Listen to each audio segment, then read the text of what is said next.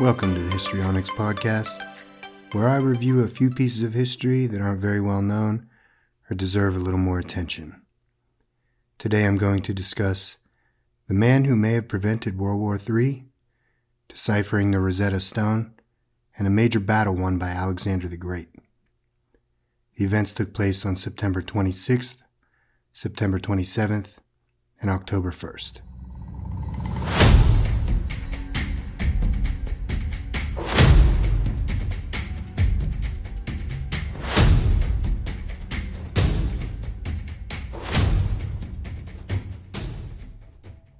September 26, 1983. Soviet Air Force computers report a nuclear missile from the United States is heading toward the Soviet Union. Stanislav Petrov, a lieutenant colonel in the Soviet Air Defense Forces, was an officer at the Serpukhov 15 bunker near Moscow, which housed the command center of the Soviet early warning satellites, codenamed OKO. Petrov's responsibilities included observing the satellite early warning network and notifying his superiors of any impending nuclear missile attacks against the Soviet Union. If notification was received from the early warning systems that inbound missiles had been detected, the Soviet Union's strategy was an immediate nuclear counterattack against the United States, launched upon receiving the warning, specified as law in the doctrine of mutually assured destruction. Shortly after midnight on September 26, 1983, the bunker's computers reported that one intercontinental ballistic missile was heading toward the Soviet Union from the United States. Petrov considered the detection a computer error, since a first-strike nuclear attack by the United States was likely to involve hundreds of simultaneous missile launches in order to disable any Soviet means of a counterattack. Furthermore, the satellite system's reliability had been questioned in the past. Petrov dismissed the warning as a false alarm. Accounts of the event differ as to whether or not he notified his superiors after he concluded that the computer detections were false and that no missile had been launched. Petrov's suspicion that the early warning system was malfunctioning was confirmed when no missile arrived. Later, the computers identified 4 additional missiles in the air, all directed towards the Soviet Union. Petrov suspected that the computer system was malfunctioning again, despite having no direct means to confirm this. The Soviet Union's land radar was incapable of detecting missiles beyond the horizon. It was subsequently determined that the false alarms were caused by a rare alignment of sunlight on high-altitude clouds in the orbits of the satellites.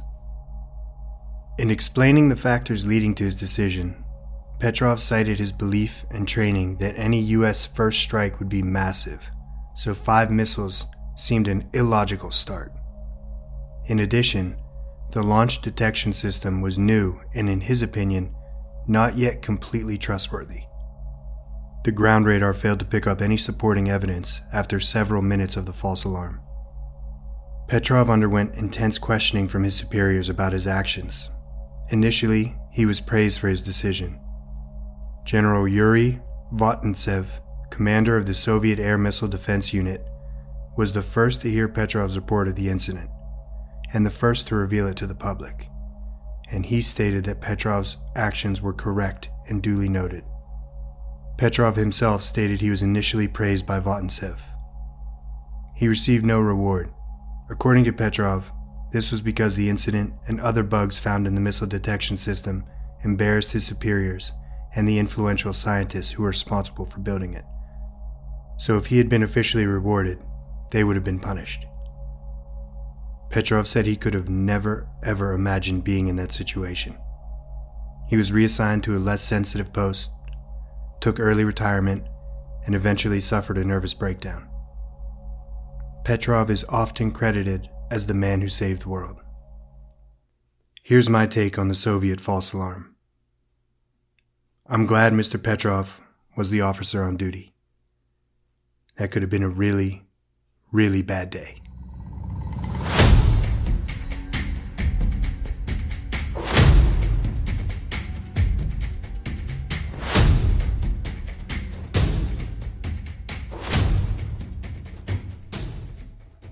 September 27th, 1822.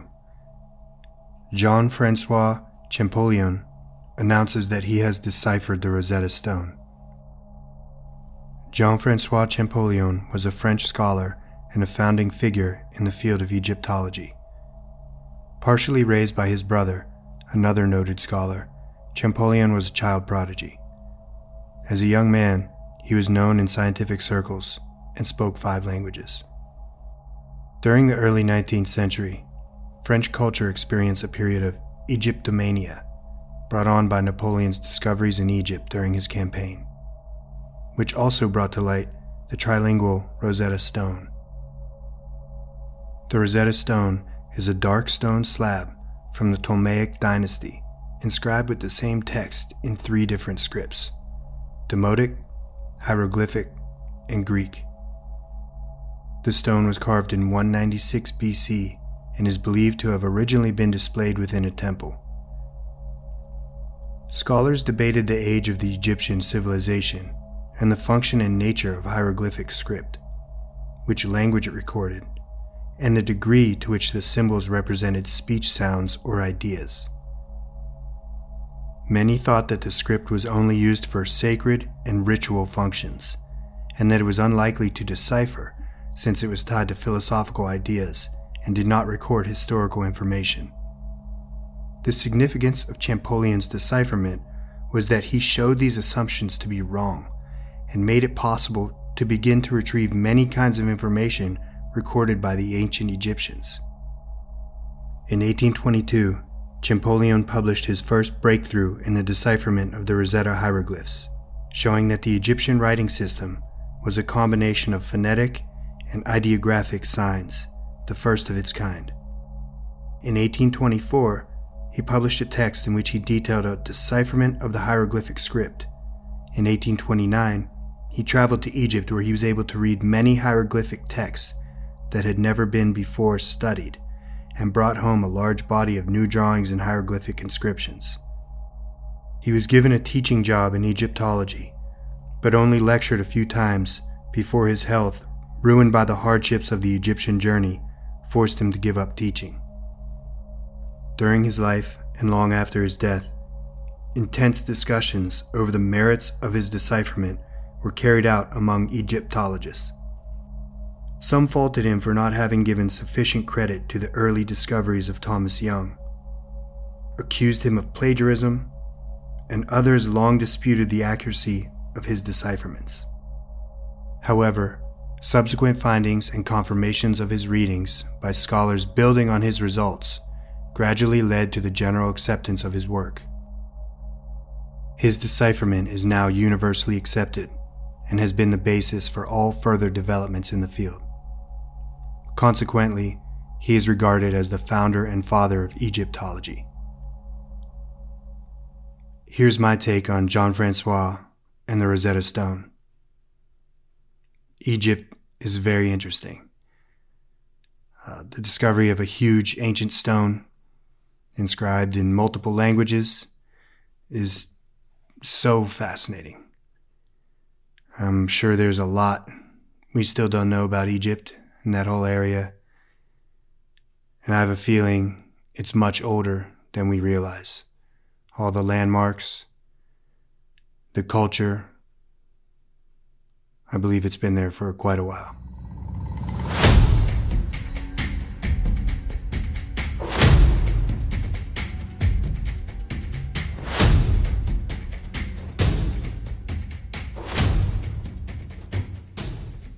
October 1st, 331 BC. Alexander the Great defeats King Darius III in the Battle of Gaugamela.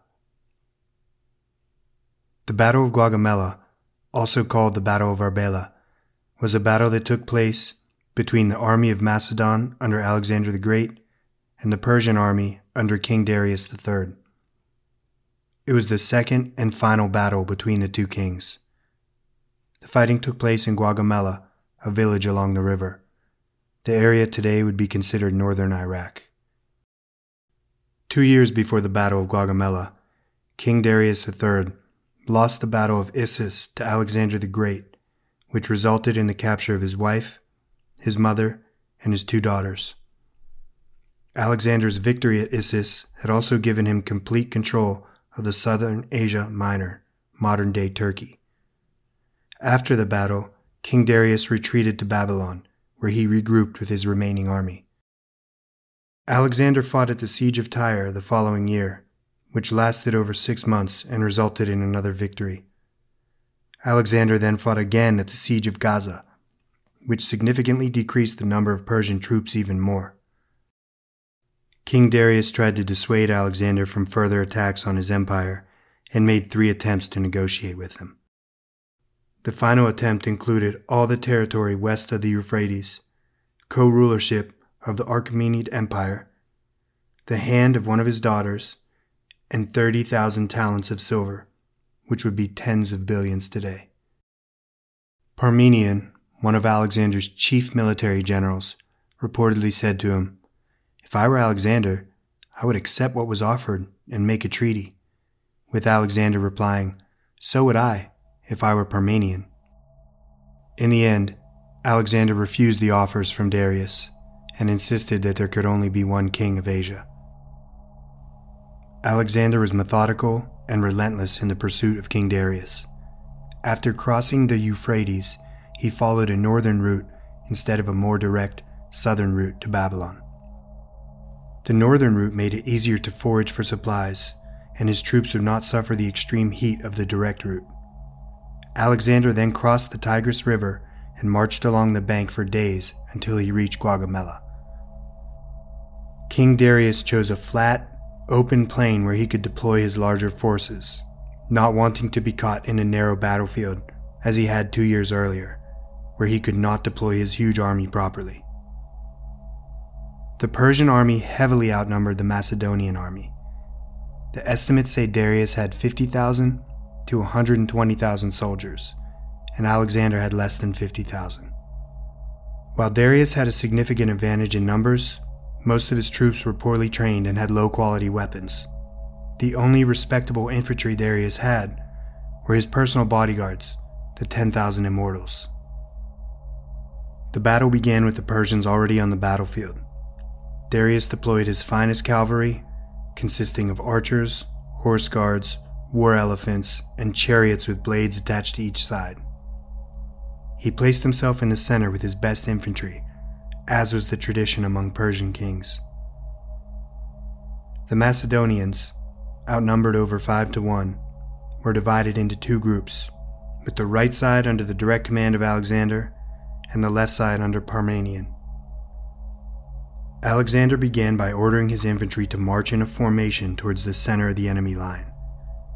The Macedonians advanced, with the wings echeloned back at 45 degrees to lure the Persian cavalry to attack. While Alexander's men battled the Persian infantry, Darius sent a large part of his cavalry and some of his regular infantry to attack Parmenion's forces on the left. During the battle, Alexander employed an unusual strategy, which has only been duplicated a few times. While the infantry battled the Persian troops in the center, Alexander began to ride all the way to the edge of the right flank, accompanied by some of his cavalry. His plan was to draw as much of the Persian cavalry as possible to the flanks, creating a gap in the enemy line, where a decisive blow could then be delivered to Darius in the center. This required almost perfect timing and maneuvering, and Alexander himself to act first, forcing Darius to attack. The Persians opened the battle by attempting to flank Alexander's far right. What followed was a long and fierce cavalry battle between the Persian left and the Macedonian right, in which the latter, being greatly outnumbered, was often hard-pressed. However, by careful use of reserves and disciplined charges, the Greek troops were able to contain their Persian counterparts, which would have been vital for the success of Alexander's decisive attack. The Persian cavalry rode along the line and came into conflict with the front men of Alexander's array, but he still continued to march towards the right and almost entirely beyond the ground which had been cleared and leveled by the Persians. Darius, fearing that his chariots would become useless if the Macedonians advanced into the uneven ground, ordered the front ranks of his left wing to ride around the right wing of the Macedonians, where Alexander was commanding, to prevent him from marching any farther. Once this was done, Alexander ordered the cavalry to attack. Alexander's army was overwhelmed and took heavy losses at the start of the battle. After weathering the early onslaught, the Macedonians' light cavalry moved with Alexander to the center of the battlefield. They were able to spread out and move quickly, rendering the Persian chariots almost useless. As the Persians advanced farther and farther toward the flanks in their attack, Alexander's soldiers filtered in from the back. He formed his units into a giant wedge, with him leading the charge. This large wedge then smashed into the weakened Persian center, taking out Darius' royal guard and mercenaries. The Macedonian cavalry and Alexander himself pressed on vigorously, thrusting themselves against the Persians and striking their faces with spears. Darius realized he was in serious danger. He broke away from the battle and fled, with the rest of his army following him. Alexander was faced with the choice of pursuing and killing Darius and ending the war, or going back to the left flank to help Parmenion and preserve his forces. He decided to help Parmenion, and Darius escaped to the surrounding mountains. After the battle, Parmenion rounded up the Persian baggage train while Alexander and his bodyguards pursued Darius. When he finally caught up to Darius, however, he found him murdered by one of his own commanders, named Bessus. Alexander was saddened to see an enemy he respected killed in such a fashion, and gave Darius a full burial ceremony. Filled with a seemingly endless rage, he then pursued Bessus. General Ptolemy of Macedonia caught up with Bessus, and under orders from Alexander, stripped him naked, tied him to a pole with a wooden collar around his neck. Alexander questioned Bessus as to why he had betrayed Darius. Bessus said he and others did not feel Darius was a worthy king. Alexander was not satisfied with his answer. He ordered that Bessus' nose and earlobes be cut off, which was a Persian custom for those involved in a rebellion. Ancient reports contradict each other about the execution of Bessus. One historian says he was crucified in the place where Darius had been killed. Another states he was tortured and decapitated. And a third says he was torn apart by recoiling trees, a style which, according to Persian custom, two trees are forced towards each other, with the victim tied in between both, and then the trees are released, causing an agonizing and drawn-out death in which the ligaments, tendons, muscles, and organs would slowly come apart as the trees straightened themselves. In the end, it was a disastrous defeat for the Persians and one of Alexander's finest victories. The Battle of Gaugamela is regarded as the climax of a prolonged war between East and West, a war for over 150 years. The victory led to the fall of the Achaemenid Empire and solidified Alexander's position as the king of Asia. Here's my take on the Battle of Gaugamela. Alexander was a bad dude. Undefeated in battle and basically took over the world.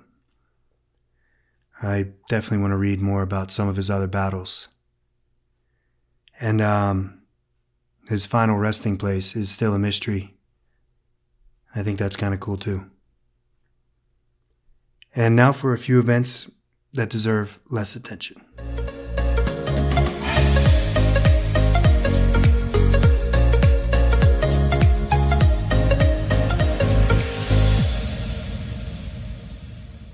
I don't give a shit. September 27th, 1998. The internet search engine, Google, retroactively claims this date as its birthday. No, I'm not going to acknowledge that. And I'm sure it's only nerds at Google that would. September 30th, 2005. Controversial drawings of Muhammad are printed in a Danish newspaper. Oh no, can't do that. But obviously the newspaper wanted to create controversy, and that's pretty stupid too. October 2nd, 1971. South Vietnamese President Nguyen Van Thu is re-elected in a one-man election. I read that only 2 other candidates dropped out and boycotted the election. Is that an election? Doesn't sound like it. Well, that's going to do it for this week. Thanks everybody for tuning in. See you next week.